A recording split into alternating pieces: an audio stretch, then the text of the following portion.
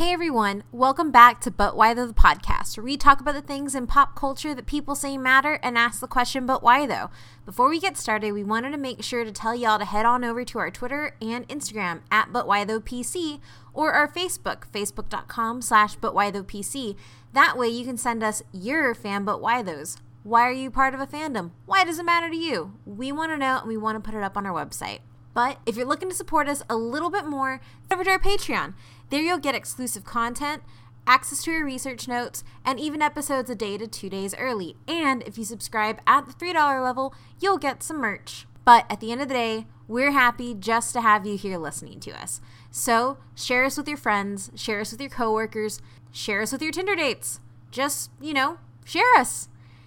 And enjoy the show.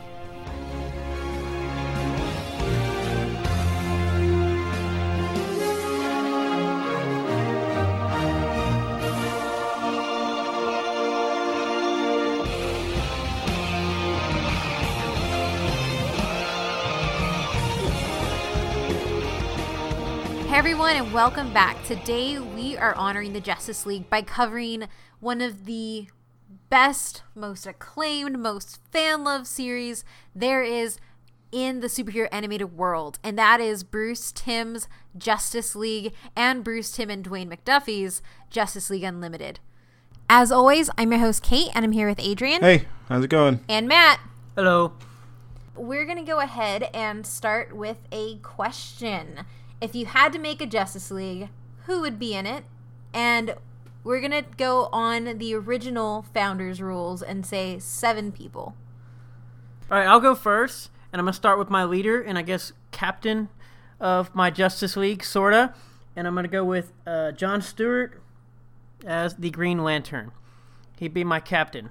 Then I'm going to go with my semi-undermining, also first mate of Batman, because I have a feeling he would just disagree and do whatever he wants anyways, but we need John Stewart to make everybody seem like it's good to go. And then I will go with Green Arrow, Blue Beetle, Dr. Fate, Hawk Girl, and I'm not going to lie, I had a hard time trying to get a 7th member, and so I would do what this character would always do, and I would cheat, and I'm going to go with John Constantine from Justice League Dark. It's really funny you put that. I'm actually kind of not surprised because I know you love him. But now if we go into my team, he would not be my leader. But I too put John Constantine because I love him and Justice League Dark is still Justice League adjacent. And then I went ahead and my leader would be the Martian Manhunter.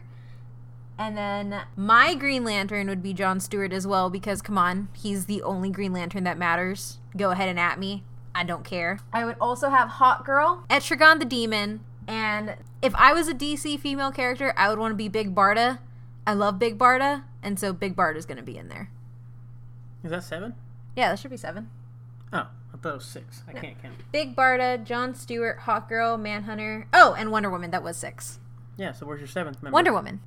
You know, literally on your fingers, you counted 5 and then said Wonder Woman for 6. 1, 2, 3, 4, 5, 6, 7. 7? No! I have 7. Okay. You're good. I didn't say Wonder Woman, but I saw her on the paper, so I stopped counting with my fingers. Oh, okay. All I saw is you go 5. Oh, Wonder Woman. And I was like, I get 6. no respect. Anyway, it would be Constantine, Etrigan the Demon, Wonder Woman, Martian Manhunter, Hawk Girl, John Stewart, and Big Barda. Barda. Oh my god. I hate you so much sometimes. Can I go? Yes, you can go.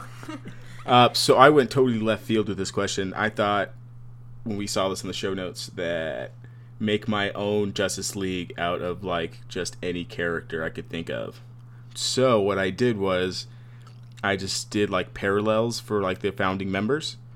I'll just say right now, my Justice League would whoop both your Justice League's ass. I feel like he cheated on this question. So for my Batman type character, I went with Darth Vader. Broody, black. For my Superman character, I went with Goku. For my Green Lantern character, I went with Ash Ketchum because he has lots of different Pokemon that could serve as different, serve his purpose as Green Lantern. For Wonder Woman, I went River Tam. from Firefly / Serenity. Ooh. For Aquaman, I went Katara. I was hoping you were going to say Nemo. No, I went Katara from The Last Airbender. And then for my Martian Manhunter, this one was kind of hard because I was trying to figure out like who's like a smart spacey guy. I just went with Spock. Smart spacey guy. Smart. Yeah, so it was Spock. Couldn't 'Cause say Spock- alien, just smart spacey guy. Yeah, because I didn't want to make anyone else really like super spacey, so I just went with Spock. Well, he's And that would like, be- he's a shapeshifter. He phases through walls. Yeah, it's so hard to like find a parallel for that. So I Yeah. just went with Spock because he's smart and he's like monotone, like Martian Manhunter. And This I is just very feel like true. he would just stay in the thing for like the longest time. This is true. Yeah. So who's your leader out of that group? I guess I'd have to go with probably Goku, probs, as like a moral leader. Not necessarily like, let's go do this, but like, we can do this, guys. Let's go kill Darkseid. I think my team might have more felonies than anything else. yeah, I think yours would. Yeah, you're definitely like the anti-hero. Justice League. You're definitely would. Like with the You wouldn't exception dart. of Blue Beetle. Yeah, but Blue Beetle screws up so many things. He does, but it's because he's a kid. We're talking like the second Blue Beetle, right? Like the young one. Yes. And, okay, not the No. old dude. Well, the old dude was a dick. Yeah. He was a bad guy. Yeah. No, we're talking about the young kid. Okay. We should do a poll of who has the best Justice League We characters. should actually. By the way, the young Blue Beetle, I think, is the only like kiddish character that I can think of off the top of my head that I actually like. Like young character. Would. No, I guess technically he's like a. I like Nightwing, I mean, he's all right, but I don't think mean, he's a kid. well, I mean, teenage, I guess, character. You're missing the part where I picked Darth Vader for my team. Yeah, but I'm not missing the part because for some reason he can rule the Empire, but he can't rule your team. Well, technically, he didn't really rule the Empire. He didn't really rule the Empire. Somebody else Yeah. ruled the Empire, and he just did like the dirty work for the Empire. Don't talk Star Wars at me, Matt. What's wrong with you? Well, technically, Goku led the Z Fighters, bro. Come on, you can lead this team. I can't even think of anybody I would put other than these people if I was doing something not. I could, but I DC. need more time. So, Yeah. So. On that note, let's move on. We don't have that kind of time. Poll No, we don't. incoming, and you can say whose Justice League combination is better. Fair enough. Not fair. Adrian doesn't even have any like DC people. I didn't do DC people on purpose because I would have just picked Marvel characters anyway. Did I show my hand in this episode? Shit. Yeah, I too probably would have done that, with the exception of like maybe Jon Stewart, Hawkgirl, and Big Barda. The other ones would have all been. Okay, let's move on. This is our DC episode. Well, if we're doing that, I'm picking Lego Batman. Yes. Go. Okay, sorry. I'm leading the Justice League today because I'm leading the episode. And I decided to go ahead and go into a brief history of the Justice League, its publication history specifically, and then I'm going to go ahead and move us into what I would say for all three of us was formative for us liking any DC character, and that's Bruce Timm's Justice League animated universe. So to start off on this history, the Justice League of America comes in the Silver Age of comics as a way to reintroduce the Justice Society of America. And they ended up changing the name because the editor at the time really liked the way the MLB's naming was. So like National League and American League. So he decided to go with that. It first appeared in The Brave and the Bold number 28 in 1960. And after just 2 more appearances, they were given their own title. And they were written by Gardner Fox and artist Mike Sikowski. And they remain on the book until 1968. So even though most of all of DC's superheroes have been a part or have worked with the Justice League from time to time, they do have a core founding core founding members, and they're referred to founding members almost all the time. These members are Green Lantern, The Flash, Superman, Batman, Wonder Woman, Aquaman, and Martian Manhunter. Before you go on, I gimped my own team and only said 6 people. So my team is going to get better when I add in Sonic the Hedgehog to replace Flash. That is actually an excellent choice. That is a really good choice. Damn it, Adrian. All right, you can keep going now. Sorry. I just want to make sure. I just want to get added for just saying 6. I got to put Sonic in there. Can't count, man. He was a liberal arts major. Accurate. So the majority of the origin stories all really hinge on having to deal with an alien invader. The specific one that was used to start off the Justice League is as follows for the most part. I am glossing over a lot of stuff, but essentially competing alien warriors were sent to Earth to see which one could conquer Earth first, and whoever won by conquering Earth would then return to their home planet and rule there. So all the aliens drew the attention of all the heroes in this continuity because they all had to fight them individually, and they won most of those battles, but then they ended up having to combine all their resources to take care of the very last competitor. So after this happens, this is solidified as the moment in superhero history and in their history that made them realize that when you have a global menace like this, they needed to pool their resources in order to take them on and not work individually. So it necessitated a team. This does change later on because apparently Green Arrow discovers these inconsistencies in the Justice League reports, and then it kind of retcons that, and it says that they were saving the Martian Manhunter from being captured and everything. So as much as this is their origin and it is something that you see popping up again, it is going to be happening. It looks like, at least from what I've seen from the new Justice League trailers, they are handling an invasion type situation. You had the invasion crossover episodes for the CW verse on DC TV. This seems to be this invasion story seems to be very, very pivotal to what happens with the Justice League.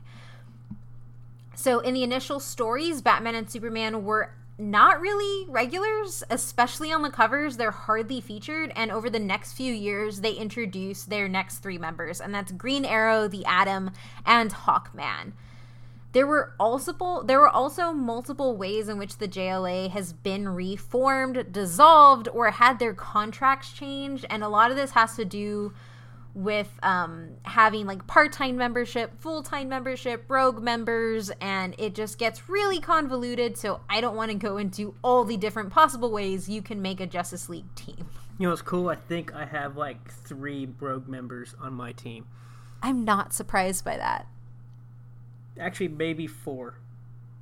I thought Dr. Fate might have been a half, but I don't think he was a rogue. No, he's not. Dr. Fate's actual Justice League. I couldn't remember whether he was only part-time or not, though. He's not rogue, but I thought he was only part-time. But I could be wrong, obviously. Yeah, I don't know. Don't know.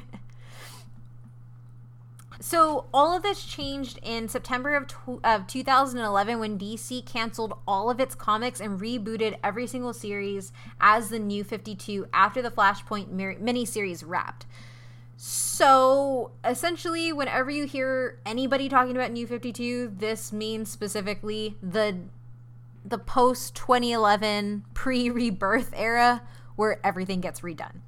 So in this continuity was launched by Geoff Johns and Jim Lee, and Geoff Johns is arguably one of the best writers in comics ever overall. And their Justice League comic was the first title released to start off the New 52, and it came out the same day that the last Flashpoint issue was published. And in this team, you have Green Lantern, Flash, Superman, Batman, Wonder Woman, Cyborg as the founding members, and then you end up with the Atom, Firestorm, and Element Woman acting as their expansion cast. Then you get another reboot, which is the DC Rebirth continuity, and these founding members are Superman, Batman, Wonder Woman, The Flash, Aquaman, Cyborg, Mera, Simon Baz, and Jessica Cruz. I personally hate both of these last teams that I've mentioned. I just don't think they're good. And I think it should warrant to say that the Green Lantern, as I've mentioned, is Hal Jordan, not the best one ever, John Stewart. At least he's in it. Yeah, I was like, yes. at least they have a something. Exactly. At least there's a lantern in the comic. Which I would like to point out, there is almost always one lantern. You talking about in there at all times, or as a founding member? At least from the ones that I've read, as a founding member. Okay. So just really quickly on why the Justice League proper matters. And it's because it started superhero teams. So before the Justice League, we don't really have... I mean, you have, like, the Justice Society. But so far as big team-ups of existing heroes in one area, it starts with them. So when the owner of Marvel heard how well the Justice League books were doing, he decided to go ahead and tell Stan Lee to come up with a team of superheroes. And this is actually how we ended up getting the Fantastic Four, the first family of Marvel, and one of the series that really solidified Stan Lee and Jack Kirby. And that debuted in November of 1961, a year after the Justice League had. And also, super fun fact, Marvel introduced a team of villains in 1971 based on the Justice League, so it was made to mirror them, and it was called Squadron Supreme. And essentially you had Hyperion, who is Superman, Nighthawk, who is Batman, Power Princess, who is Wonder Woman, Dr. Spectrum, who was Green Lantern, and Speed Demon, who is the Flash. And they went ahead, and that is also in Disney XD's Avengers Assemble animated series. I can't watch that. We tried, didn't we? I've tried. It's awful. Yeah. Well, it's not awful. I can't do it. I don't like it at all. I liked Earth's Mightiest Heroes, but that's neither here nor there, because we are now going to start talking about what I personally hold as the standard for animated comic book things, and that is Bruce Timm's universe, specifically Justice League and Justice League Unlimited, that started in the early 2000s. So a little background on why we decided to frame this episode as focusing on Bruce Timm's animation.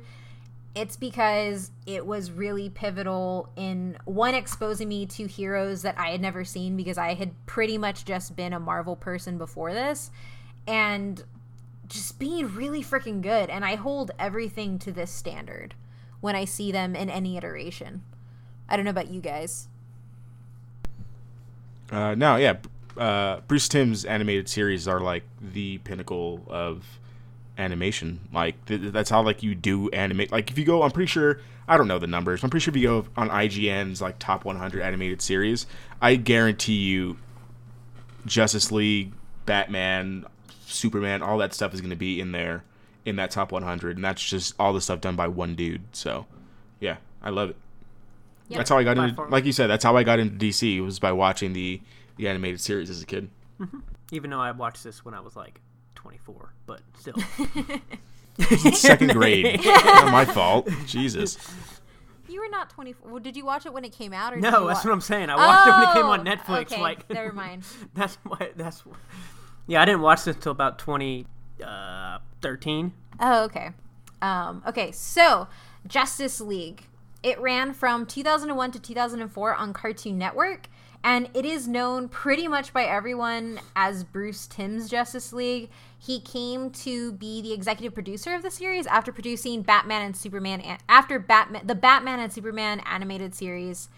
And the starting team here is Batman, who is voiced by Kevin Conroy, which is pretty much, he is Batman in everything. So in the animated series, New Batman Adventures and Batman Beyond, and then also a whole bunch of the new not new animation, but a lot of the one-off movies that they do.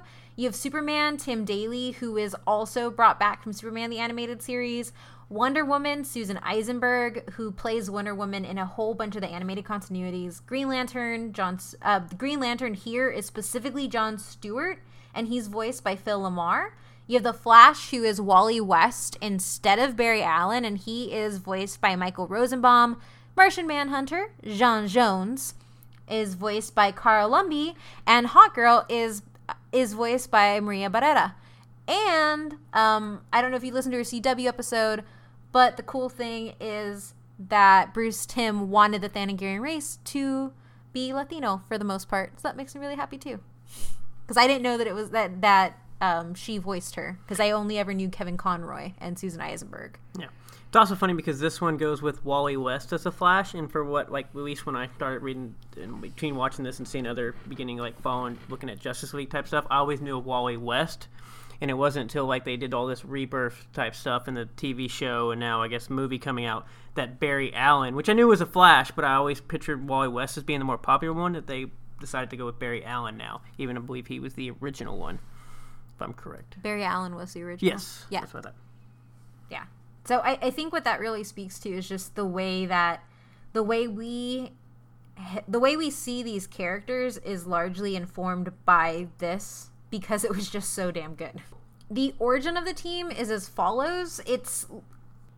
So the origin for this Justice League is really similar to the origin of the originals that I gave. And so essentially what happens in the very first episode, you have alien invaders who are loosely based off the White Martians from the DC Comics. They are awakened accidentally on Mars, and they're coming to take over Earth. And then Superman and Batman rescue John Jones, who telepathically summons Wonder Woman from Themyscira. And then he also summons Hawkgirl, the Flash, and the Green Lantern, all to defeat the invasion.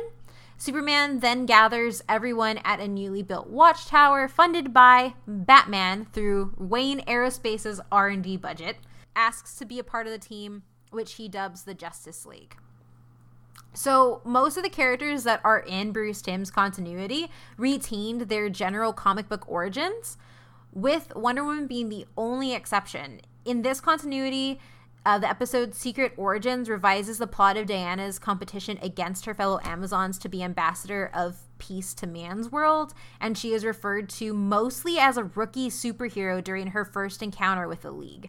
And subsequent episodes make sure to touch on her attempts to adjust to fitting to the new world. So you have her really being this kind of like fish out of water a lot, and it plays into a lot of the episodes and how she handles things.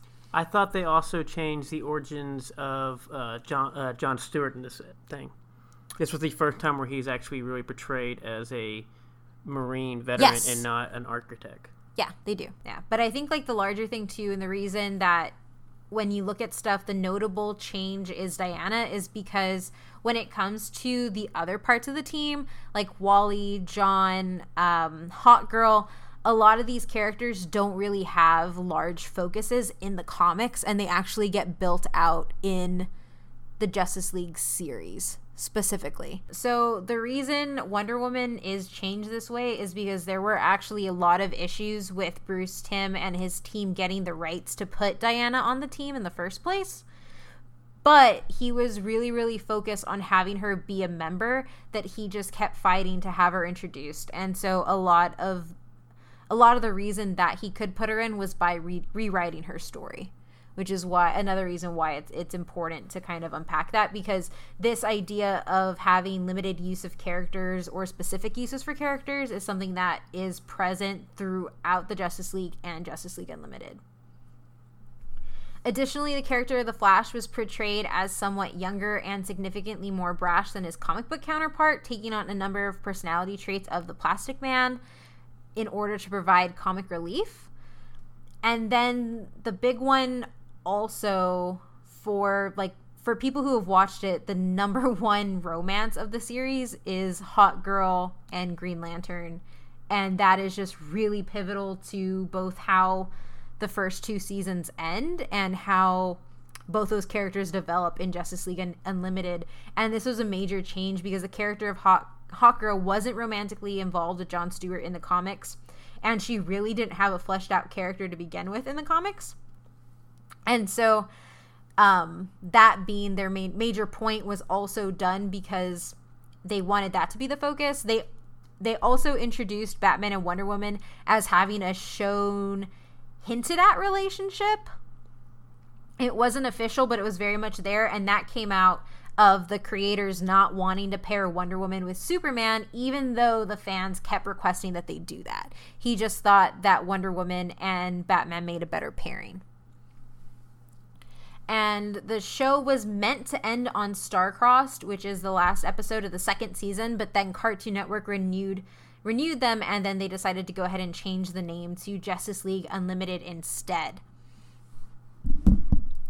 So Justice League Unlimited runs from 2004 to 2006 on Cartoon Network, and it was one thing that was pointed out to me a whole bunch is Bruce Timm gets almost all of the credit for all these things because he was really pivotal in starting this animated universe. But Dwayne McDuffie was really important to building out Unlimited. And Dwayne McDuffie is pretty much an iconic figure when it comes to comics.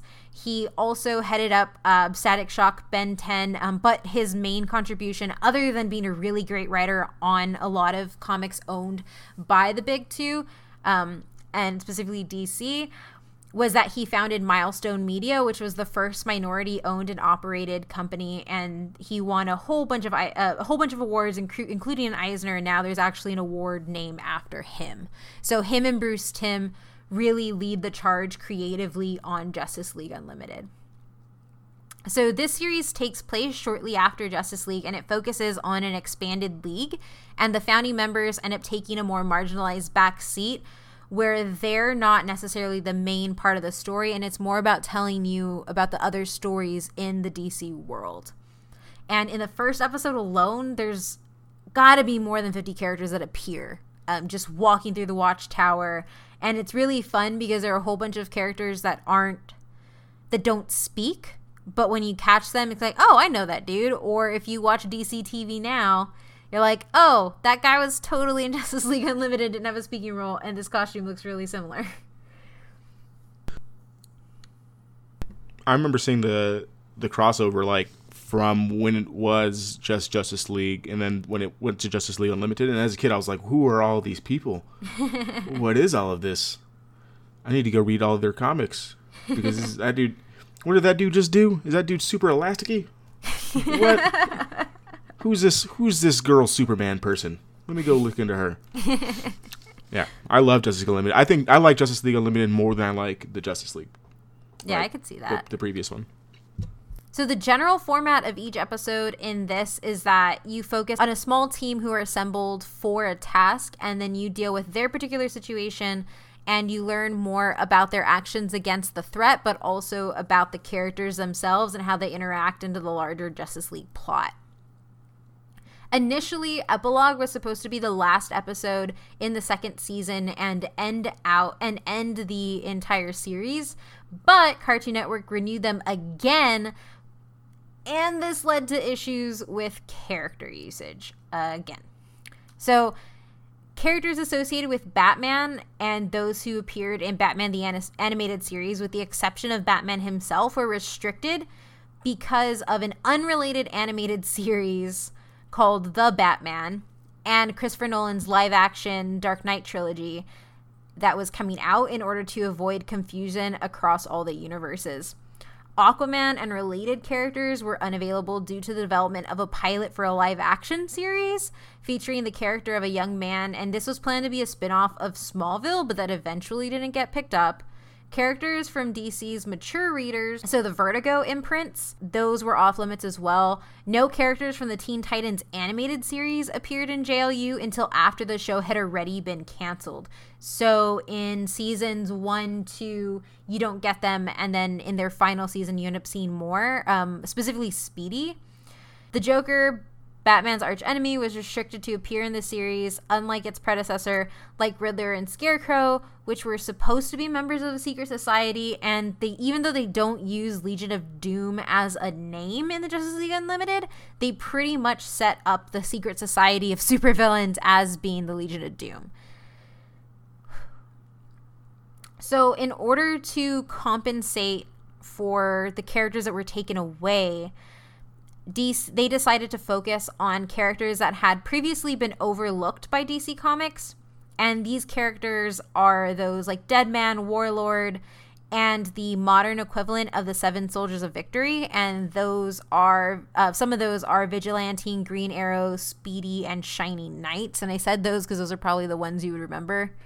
I think, well, one, I'm definitely not a fan of Deadman. I don't know why. I just don't like that character at all. And two, I also find it interesting that basically DC, every time they try to make like new thing, all of a sudden restrict what they're already making, which I don't understand. Like just because they came out with the Batman, which by the way has the characters and the way that is like that even universe is drawn out is completely different than like any other Batman. So the fact they're restricting all that is kind of weird because I don't even think they use any other Batman characters, like at least like Robin or Batgirl or anything until like season 4 of that show. And like I said, I don't know what the Dark Knight trilogy had to do with why they couldn't use anybody else. I just don't see like when they make other types of shows, all of a sudden they can't use their characters in unrelated things. Just like how they did with like Suicide Squad for the CW verse now. Like why you got to kill off the characters in one show just because you're putting them in another one? Like, I'm smart enough to know that they're separate. Come on, man. Even as a kid, I'm smart enough to know that they're separate things. But the funny thing is the animation's completely different, and it's a totally different Batman, totally different look. Like the Joker looks hilarious in the Batman that actually came out during this time frame. The first few seasons are pretty good, and then it goes downhill. Yeah, and I think one of the things too is like I can kind of give them leeway for like restricting animated character usage, but TV show versus movie, that's just stupid. That's just really, really stupid. I just don't get anything that's unrelated. I don't see why you have to restrict. Yeah, so but why though? So this Bruce Timm's Justice League, both the first series and the second series, are held as being critically acclaimed, fan-loved, and just revered overall. And a lot of this has to do with the way it's animated, but also because the way it's written. So these episodes, you get heartbreak, betrayal, love, really, really freaking good humor. You have pretty much everything wrapped up. And this pretty much became, as we've all said, a touchstone for a generation on what the Justice League is supposed to be. So I went ahead and picked a couple of, I went through like I think about 5 lists trying to find like the best Justice League and Justice League Unlimited episodes. And these are the ones that I came up with. The first is, and in no particular order, like I'm not ranking these. So the first is Wake the Dead, and this has Hawkgirl and Solomon Grundy. So what happens is essentially, if you don't know Solomon Grundy's story, Solomon Grundy is pretty much doomed to die again and again and again. His body is separated from his soul, and each time he comes back different and slightly more angry, more aggressive, and just worse. It's a really bad curse, in all honesty. The Thanagarians and Hawkgirl specifically are presented as having left behind the old ones and pretty much being atheists. But there's this part where she consoles Grundy, where he's asking it because he's about to die. They just fought together, and he's asking if his soul is waiting for him on the other side. And she wants to say no, but she gives him that solace and says yes. And it's like the one time that Grundy has this moment where he's calm. And this is in the Justice League, and this isn't the specific Wake the Dead episode, but I needed to say this because the important part of Wake the Dead is at the very end. Grundy is pretty much uncontrollable.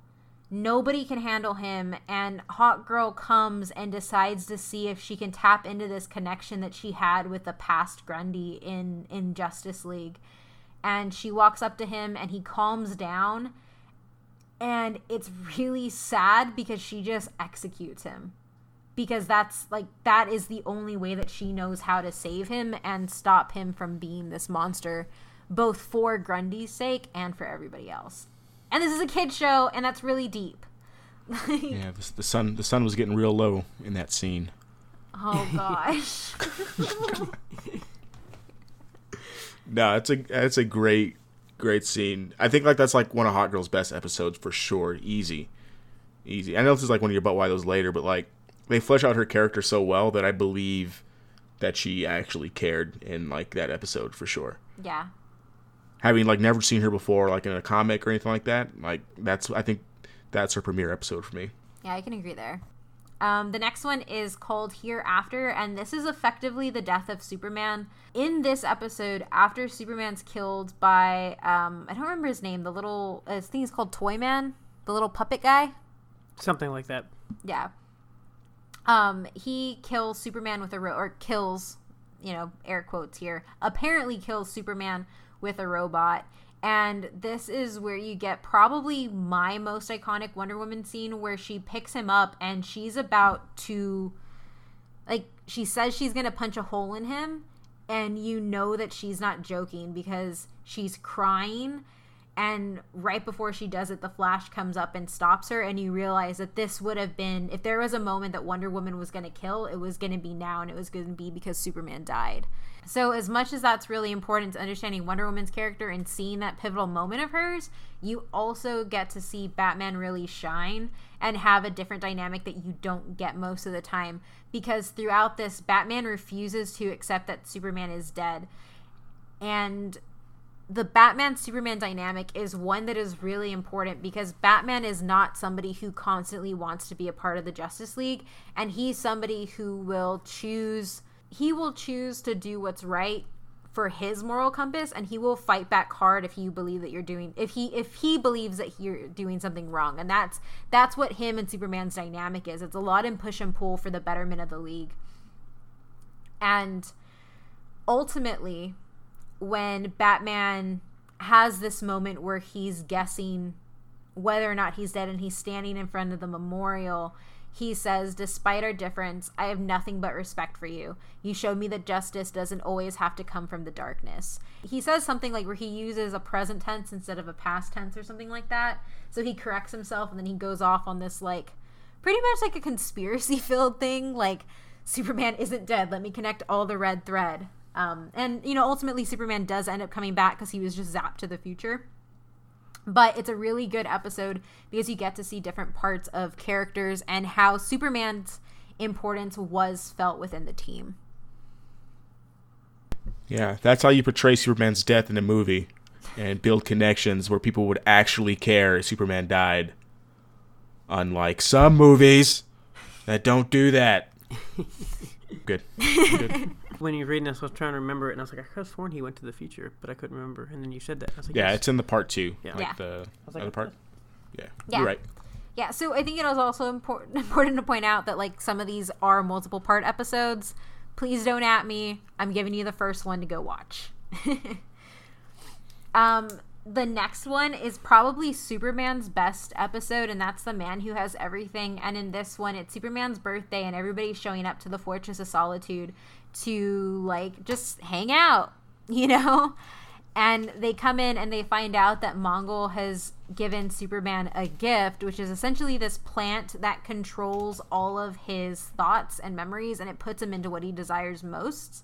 And here you have Mongul just assume that Superman is, like, living as a king and ruling Earth or ruling a world, but instead, Superman is actually just back at home on Krypton, living out his life with a father, with a wife, with a son, and has the life that he never had. And this episode I really like, mostly because it reminds me a whole bunch of the episode where Picard lives an entire lifetime in like 20 minutes.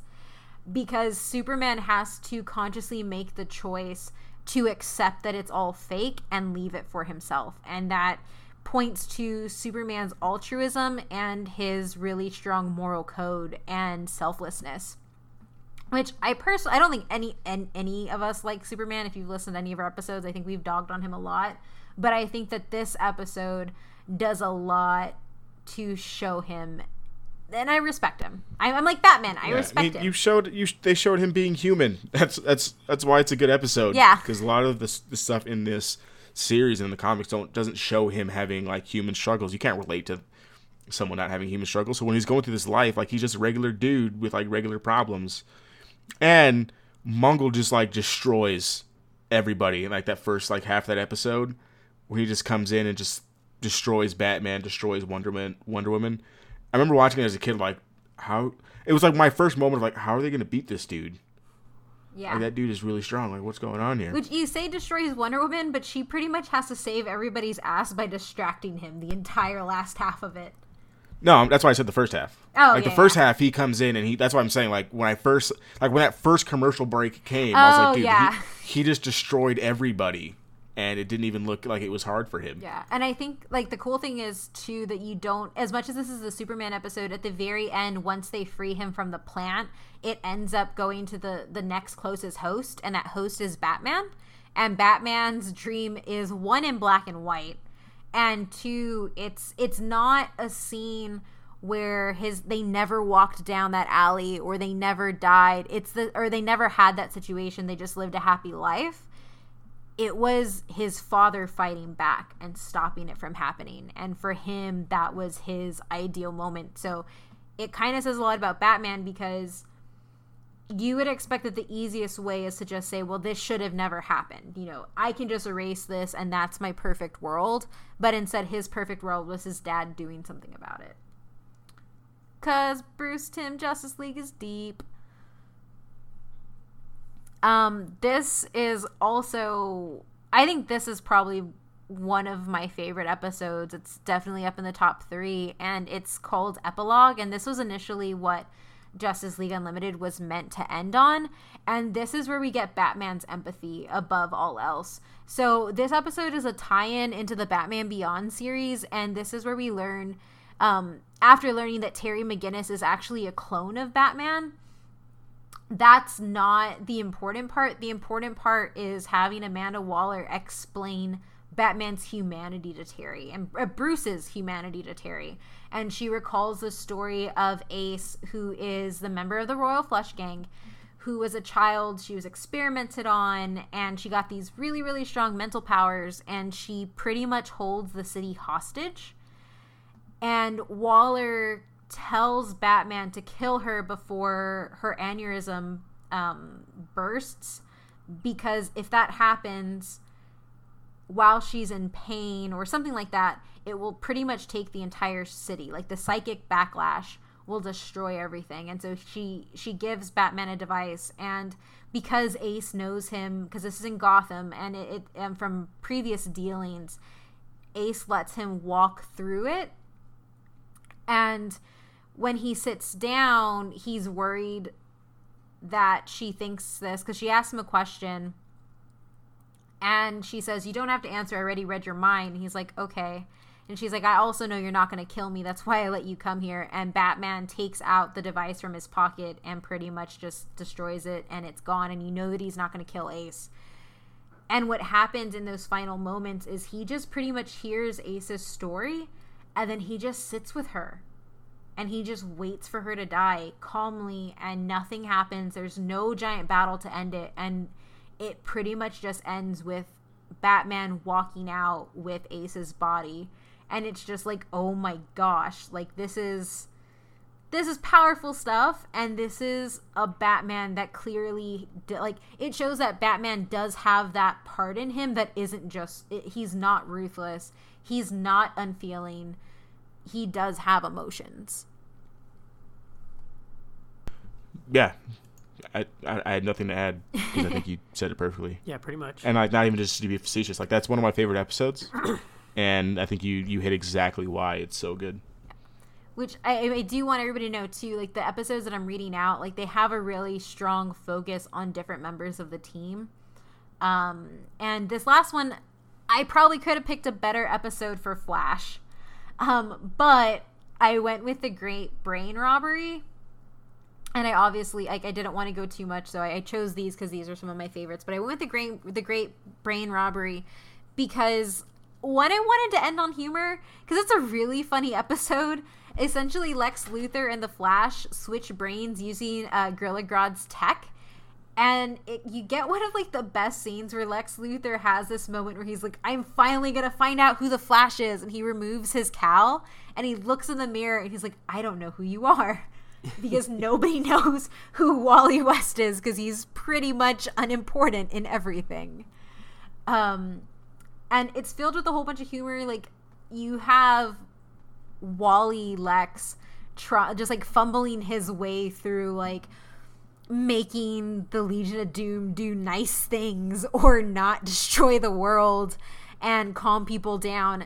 But on the other side, you have Flash Lex pretty much showing what a destructive force the Flash can be.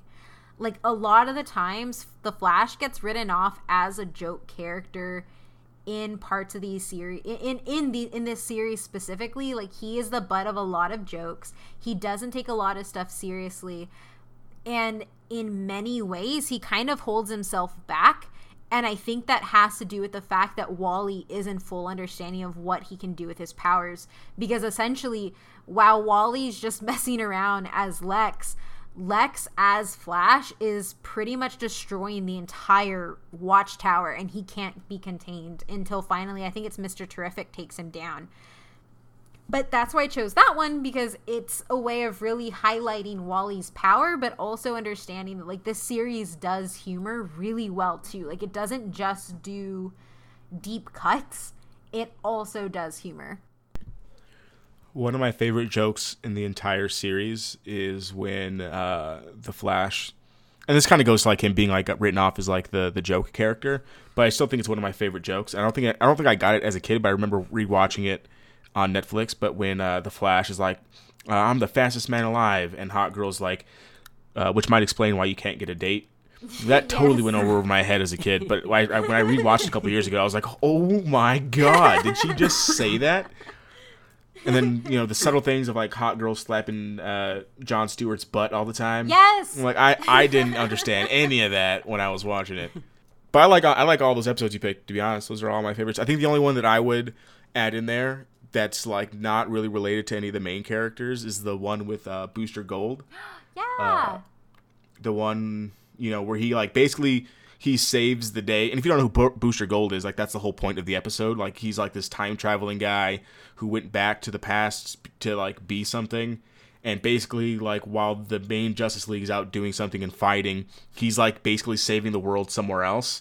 And no one knows about it. No one will ever know that he almost saved the world. Like, even at the end of the episode, after he saves the world, he gets, like, berated by Batman. Like, why did you leave? Like, what are you doing? And, like, Booster Gold can't, like, tell Batman, like, well, hey, Batman, stop being such a dick. So he just has to, like, deal with the fact that he saved the world and no one's going to have to know about it. And I think it's such, like, a deep thing to, like, how even though Booster Gold is not a main Justice League character, you can see that these lesser known characters have to do, like, these grunt work that is probably saving the world that no one's ever going to know about. And I think that's a great analogy to, like, working in real life. There's tons of stuff that I do on a daily basis that no one will ever know about. Yep. And this is just me getting, like, into my work life. But, like, at the end of the day, as long as something's good happened, who cares who gets the credit? Yeah. I think the one episode that I was kind of wondering, that one of my favorite ones, and I don't know if it's a favorite one, but I guess the one that really hit me, per se, because this is supposed to be like a kid's show and on Cartoon Network, was basically when they kill almost the entire Legion of Doom. Yeah. And they, like, don't really say anything, but if you actually, like you know, read context and see what happens, they literally just killed, like, almost every single villain there was. And it was like, oh, didn't realize, because they do it so subtle that obviously as a kid you might not notice, or you're like, oh, because I think it just ends it and they go off into something else. But if you're actually paying attention and see, you're like, they literally just killed about 50 different people. Yeah, and I think I actually didn't put it here in the show notes, and I'm kind of kicking myself. I don't know why I didn't, but this show is also really important because we grew up and we can still go back and rewatch this series and still laugh at it and still be touched with it. It's timeless. It holds up so well. Yes. And I think that just goes from the fact of, like, like you rewatching it, Kate, and myself rewatching it, and then Matt seeing it at 24. Like, that's good TV right there. That's good storytelling. Also, my favorite line is when Batman gets shot down in a plane and he's like, my jet's broke. Guys, help. I can't fly. No, seriously, I can't fly. And so, like, oh, shit, and they have to, like, go pick him up. Yeah. Because he's falling out of the sky. Yeah, and I think that's one of the reasons that their humor is so good, too, because it's that humor of the mundane. It's just, like, the little ordinary things that they point out as being funny. Which I think in the following, or one of the episodes later, with Batman going, we're like, we need to turn ourselves in. He's like, I'm only part-time. I'm not going in. Exactly. Yes. Yeah, it's really good. And what do we say on this podcast when all three of us agree? It's a fact. So go watch this if you haven't. Unfortunately, see, we were silent on purpose just to watch Kate yell fact, and so me and Adrian could watch her do that. Oh, fuck off. I paused. I know you waited for us, and I was like, let's see if we say anything. But no, fact. There you go. Y'all suck. It's a fact. Yeah. I don't know. So, I've kind of talked about it already, but just to really show you the way in which the Justice League series took a minimal character and fleshed them out, I'm going to use Hawkgirl. They do this with other characters as well, but I think specifically this works for Hawkgirl's narrative because season 1 and 2 of Justice League pretty much hinge on her. So one of the reasons a lot of people love Justice League is because the cast is diverse and you get people shining, and I tried to just do everybody, and I just really needed to do Hawkgirl. So, Shayera Hall, or Hawkgirl, is pretty much, like, if you took Thor and, like, I hadn't thought about it until I started actually looking into her character and remembering how she was portrayed on the show. She is pretty much Thor. Like, she wields around a battle mace, and she is always the warrior first, and she's a pretty close equivalent if you're not counting Superman. And so initially at the end of the series, the Thanagarians come to Earth to under the guise of protecting the planet from a Gordanian attack. So in order to protect the planet, they actually end up sending an entire war fleet, and it's discovered that the initial attack was staged just so that the Thanagarians could take over and fortify Earth for this endless galactic war. But the big thing here is not just that the Thanagarians, the race of people that Hawkgirl is from, have double-crossed the Justice League and Earth, but it's the fact that Hawkgirl was pretty much in on it from the beginning. Well, not pretty much. She was in on it from the beginning, and she was a double agent. She had been reporting on the Justice League and their activities from the moment she had joined.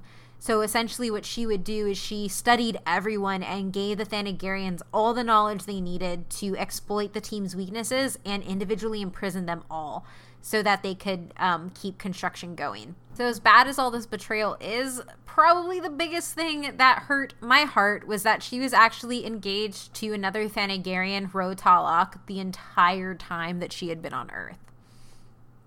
So even though it's hard for her because she does have a one-on-one fight with John Stewart, John decides to hold back and not hurt her, thinking that Shayera is going to choose love. But instead, she chooses her duty over him and pretty much just knocks him out cold. And it sucks to see that. But at the same time, it kind of shows that Hawkgirl's duty is always going to come first, regardless of who that duty is to. And no matter how much she loves John, like, she couldn't put that ahead of it. Well, I just thought it funny that you said that you equated her to Thor only because he was a brash and bold alien warrior that wields a blunt instrument, and not the fact that he was basically came that besides all that, but they basically come from an advanced civilization, which also, like, probably believes in science versus the magic type thing. Yeah, because they're, like I said earlier, they're atheists. Well, I know, overall. But I was like, her whole background and her origin of where she come from almost not necessarily matches, but it's very parallel with Thor's as well. Yeah. Not just they're both carrying around giant clubs. Well, they are both carrying around giant clubs. But that too. Yes. Probably more of that. Yeah, I was going to say probably clubs. A lot more than that than they show going, club. They are shown going, club a lot. Well, this is true, but their actual civilizations they come from is very advanced. They are. So, yeah. So ultimately, things don't go the way you think they're going to. And it turns out that the Thanagarians themselves have actually been lying to Hawkgirl the entire time as well. And it's revealed that they're not fortifying Earth against an attack, but they're actually preparing to just destroy it so they can make this one, like this, I guess like a highway is probably the best way to call it, but a path towards conquering their enemies and pretty much taking over more of the universe. And when this is revealed, you learn that Hawkgirl, her morality steps in because she realizes that after living on Earth for so long, she couldn't let these 6 billion people that she has been protecting and saving from, countless threats she couldn't let them be destroyed. So she ends up going to find the League, who is now escaped, because, I mean, they're the Justice League, hiding in a Batcave, and tell them about their plans. They don't trust her and kind of just ignore it. And so then she ends up going to Rotalic alone and pretty much begging him to spare the planet. But for the Thanagarian, this isn't a matter of 6 billion people. It's a matter of how do we make sure that our society stays the best, and how do we make sure that we're safe. And for them, that means they have to destroy Earth. It ultimately ends up with her being knocked out by the person she used to be engaged to. And then, of course, the Justice League show up to save the day because they did believe her. But it doesn't end happy, because even though she decided to help them out in the end, she knows she knows that she betrayed them, and they know that she betrayed them. And they have this vote to whether or not she should stay in the Justice League.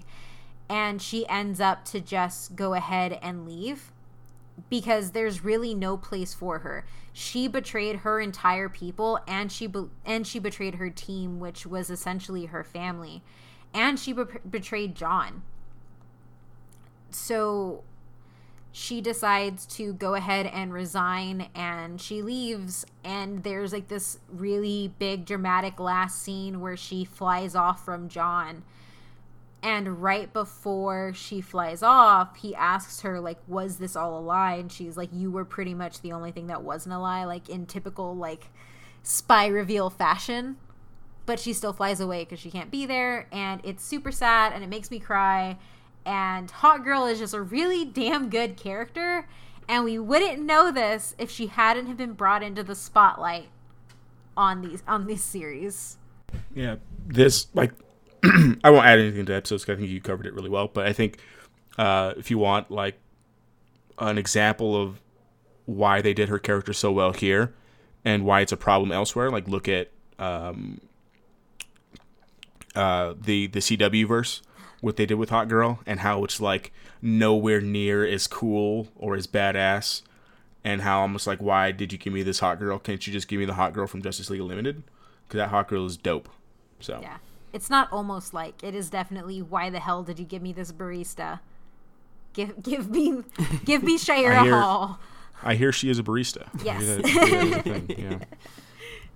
Which they do not use the actual reincarnation thing, but they kind of try to do it, but I don't ever know if it actually happened. Basically, they introduce Hawkman, who sounds like a crazy man. And he's basically an archaeologist who's like, oh, I'm working in Egypt, and all of a sudden I realized I was this long-lost person, when they thought he was just a crazy man who happened to walk into a pyramid and found Hawkman stuff. I'm not really sure how they ever portrayed that, whether it was actually true or not. Yeah, no, it is. Well, I mean, I'm sure, but it was just weird the way they did it. At least for me, it never seemed to come... I mean, I could be obviously wrong because it's been a while, but it didn't seem like it was completely solidified that this is actually what happened. It was more of like, this is a story. We think this is what happened, but this guy also sounds very crazy. In Justice League Unlimited? Yes. Yes. Yeah. No, I know what the original actual stuff is obviously true, but I'm talking about the way they portrayed it in Justice League Unlimited. Yeah, so because just kind of flesh it out, what Matt's trying to say is like essentially they use this same like reincarnation narrative in like DC TV for that one, and it doesn't work well. But in Justice League Unlimited, you do have like a small storyline on that, but I think it's only an episode. It's only an episode, and when they do it, it doesn't make any sense either because they already did this whole Thanagarian thing. Yeah. And so that's why I thought the whole thing was he was actually crazy. Ah, okay. Because it's like, oh, we're reincarnated lovers, but you're a Thanagarian that's been here spying on us. And yeah. Like, Thanagarians are a thing, and they don't reincarnate into humans. Yeah. So that's what I mean. I could be wrong if it was actually it, but they portray that storyline, and that's how he portrays himself. But I think they also find out that the original guy is actually an archaeologist who was messing around in pyramids. And so they thought he stumbled upon this and actually read the story. Yeah, that's right, yeah. Yeah. Okay, that makes sense. Yeah. Either way, the DC TV Hawkgirl sucks. Give us Shayera Hall from the Justice League. Yes. And we can just delete Hawkman altogether. Yes. which Also, yes. which they did. Because Hawkman was a founding member initially, and they switched him out for Hawkgirl. So overall, one of the reasons, and the final reasons why I think this really matters, is because the series themselves serve as an immersion into the characters' personalities and stories that are reflective of the comics, but they also build on top of them or change things just to make it narratively work. And that's perfectly okay here, because you actually get to feel like you're learning, growing, and getting to know these characters really, really well. And I haven't seen any animation that comes close to this. I don't know about you guys, but do y'all have any other things to add? Like any other animations that you think come close to this, or anything to add on this? Can you guys think of any of animations that come close to this? Dragon Ball Z. Well, I mean, like superhero things.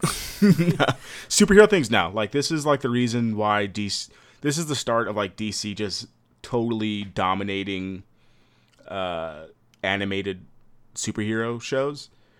Like I said before, I went and looked it up. Like, Superman Unlimited, or the Superman animated series, Batman animated series, and Justice League Unlimited are all in IGN's top 100. Yeah. And in the same time frame, I think like Spider-Man, like one of like the Spider-Mans at the same time, like falls in that category, and that's about it. Yeah. So. What about Batman Beyond? Batman, yes, Batman Beyond was in that top 100 as well. Okay, yeah. I do like Also the Avengers Earth's Mightiest Heroes. Yeah. Even though I believe the second season was kind of a little weird. Yeah, no, I do like that, but I don't think they come close to the storytelling of this. No, they do not. Yeah. Yeah. Yeah, it's overall like this, like I may like Marvel overall, comic book, and definitely movie-wise, but animated series-wise, like DC, you can't touch DC, and it all starts with Bruce Timm and, you know, what he did. I think overall with Justice League, I think I'd go back and watch Justice League before I watched Batman or the Superman animated series. Yeah, I would probably too. I didn't really.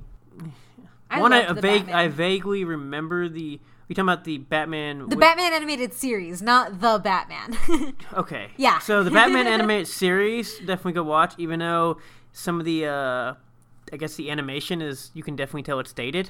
Sometimes hard to watch. And the beginning of it's really weird because the way they get the show started, because it kind of confuses you for the first few episodes. The Batman, I'm not going to watch that again. It was good for what it was for the first few seasons, and then it went, I don't know what they decide to do. And then I don't care about Superman.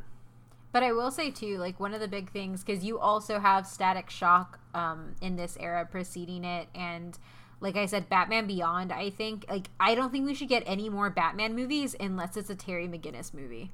Like, I would, like, pay so much money to see Terry McGinnis. And Batman's just, like... Did you get the Batman Beyond animated movie? That Batman Beyond animated movie is so good. Yes. Very good. But yeah. At the risk of breaking our 1 hour streak, do you want to go into some of the fan but why those, Kate? Yes, I do. So these fan but why those actually come from the hashtag Do You Even Comic Book Discord channel that I'm in. There are a whole bunch of great people.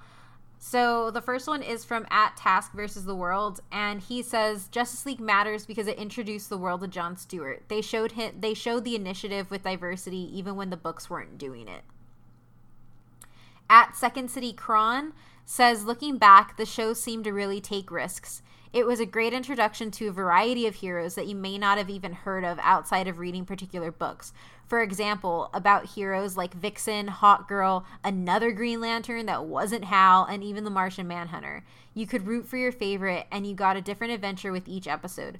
Watching that show, it felt like the best thing ever growing up. Plus, I think they had a crossover with Batman Beyond and Static. So was which that they do. So the Batman Beyond episode, I could be wrong, but that was kind of like to fulfill the whole circle of Batman Beyond to close it, right? Yeah, it was a tie-in. Yeah, that's when he finds out that he's.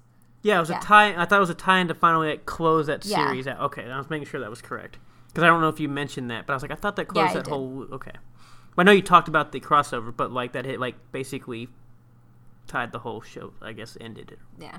And then they also have stuff with Static, which Static Shock was a great show, guys. It was really a great show. I'm not shaking my head on that one. I'm sorry. Huh?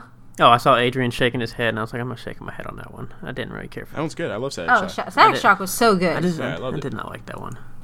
And then finally, from @Ivy182, Justice League for me felt like great forward movement and payoff as a fan that watched the Batman and Superman shows prior. Seeing a team with characters so different and new to me, I wanted to know more about the ones I had never heard of. Which I think we've all echoed for the most part. So Any out of that final thoughts, original guys? thing, who was your favorite founding member then? For me? Well, for both of you. Well, yeah, obviously for everyone. I just didn't know if you wanted me to go first. Oh, I don't care. Yeah, no, my favorite founding member, I'm gonna have to go with Hawk Girl. I really love Hawk Girl, and I think that's why I chose her to be like the highlight of making a character great, because I just think she's an awesome character. And I always really identified with her growing up. And I think I said it in our Wonder Woman episode. When I used to watch this, my mom was like, go read more Wonder Woman. Love Wonder Woman. I was like, no, I like Hot Girl. Because she was just brash and she said what she thought. And if she wanted to hit you over the head, she was going to hit you over the head and ask questions later. So you ran around going, I club people. That's all I come from. Alien Club. Well, Xena was also one of my favorite people. And she just kind of threw her chakram at people. So yes. It was violence first, questions later. Terrible. What about you, Adrian? John Stewart's Green Lantern is my favorite. He's my favorite character out of all of them. I think I don't know why. Maybe because he's dark and I'm dark. Maybe I don't know. I always liked the Green Lantern, like mythology and like the Green Lantern in the comics, and I think he's the best one out of all of them. And he just brings like a different. He brings what I like in characters to the Justice League, like, you know, just that his morality is good. It's not like full Superman, but it's also not like Batman. It's like a nice happy medium where he would destroy you if he had to, but he's probably like not going to kill you. And then he's gonna go get his butt slapped by Hot Girl. So I'm all about that. What about you, Matt? See, this is also why I put him the captain of my team, because he's in that happy median. Because Batman would go the other way, and I can't have two people with too much morale on my team. Our compass will break. But as much as I enjoyed Batman this show, I probably would have to go with the Green Lantern too. I think his character is really well done there. And I was never really, I've always liked the Lanterns just because of like their story and their origin, as Adrian was talking about. But I never really liked Hal per se, because I just did not like him as a character and how they portray him and his personality. But I really liked John Stewart for the most part, especially as he said, the way he's kind of the happy medium where he will have this whole like honor and morale thing, but he also will draw a line saying this may be it, but we need to do what's right. Yeah. Which, by the way, there's this part in Justice League Unlimited where Green Lantern goes to the future and sees him and Hot Girl's future son, like, while he's still with Vixen, and it is fucking heart-wrenching. It's so sad. Warhawk. God. Warhawk was awesome. That was his name, wasn't it? Yep. Yeah. But yeah. No, I agree with you guys. You can't agree with this. Well, no, like, I agree with you that he's the best Lantern. Oh, okay. Like, I don't give a crap about any other Lantern. Like, I wrote a crap ton about Simon Baz in my thesis, and, like, I don't like him. I love John Stewart for days. As an academic joke, would it be because you don't like him because you like John Stewart, or because as in everything in academia it makes you hate it after a long time? Ooh, that's a tough question. Academia, grad school writing, where it makes you hate what you actually like. Yep. But anyway, so on that note, any final thoughts for Justice League Bruce Timm's Justice League? No, I honestly think we hit everything, to be honest. Like, I'm pretty happy with it. Like, it's not going to be as... Like, they should just take that thing, like the animated series, and just make it into a movie. Like, shot for shot. Stop trying to make new stuff. And I'll go see that opening day 5 times in a row. Yeah, I didn't like where they went with the animated once Unlimited ended. Whatever they decided to do. I can't remember what all they went from there, but it definitely wasn't that good.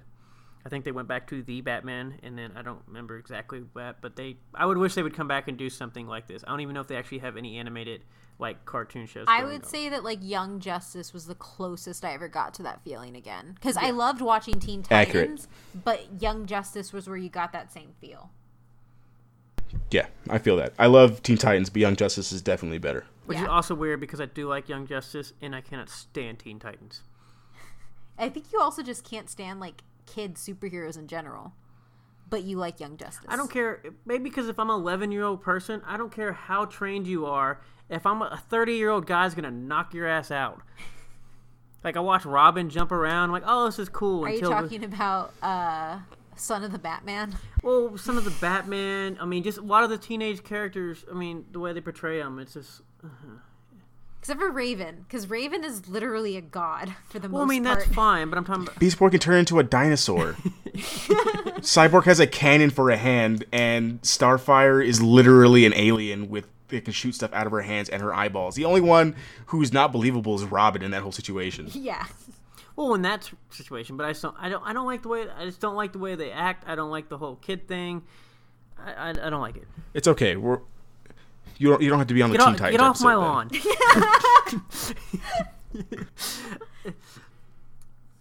But I did like Young Justice though. Yeah, Young Justice is phenomenal. But even though I did not like the break from season 1 to season 2, where they magically aged and they magically added in characters, and they kind of did not like fill that in. Yeah. Anyway, so as always, you can find the podcast at But Why Though PC on Instagram and Twitter. And you can find me at Oh My Mythrandir on Instagram and Twitter as well. Adrian? Yep, you can find me on Twitter at Superreese93, SUPERRUIZ 93. Matt? So, as you don't know, on the podcast, we'll be coming out with a bunch of special stuff, especially we get gearing up for Star Wars over the next month and a half. And for those of you that do not know, I like Star Wars. I do not love Star Wars. And I can barely stand half the Star Wars fanatic people. And so we're looking to adopt a Matt. So if anybody would like to adopt me to come on their show or just talk about anything. Anyways, you can find me on Twitter at DATM18, DATTM18. I should have just wrote you a script. That would have been better.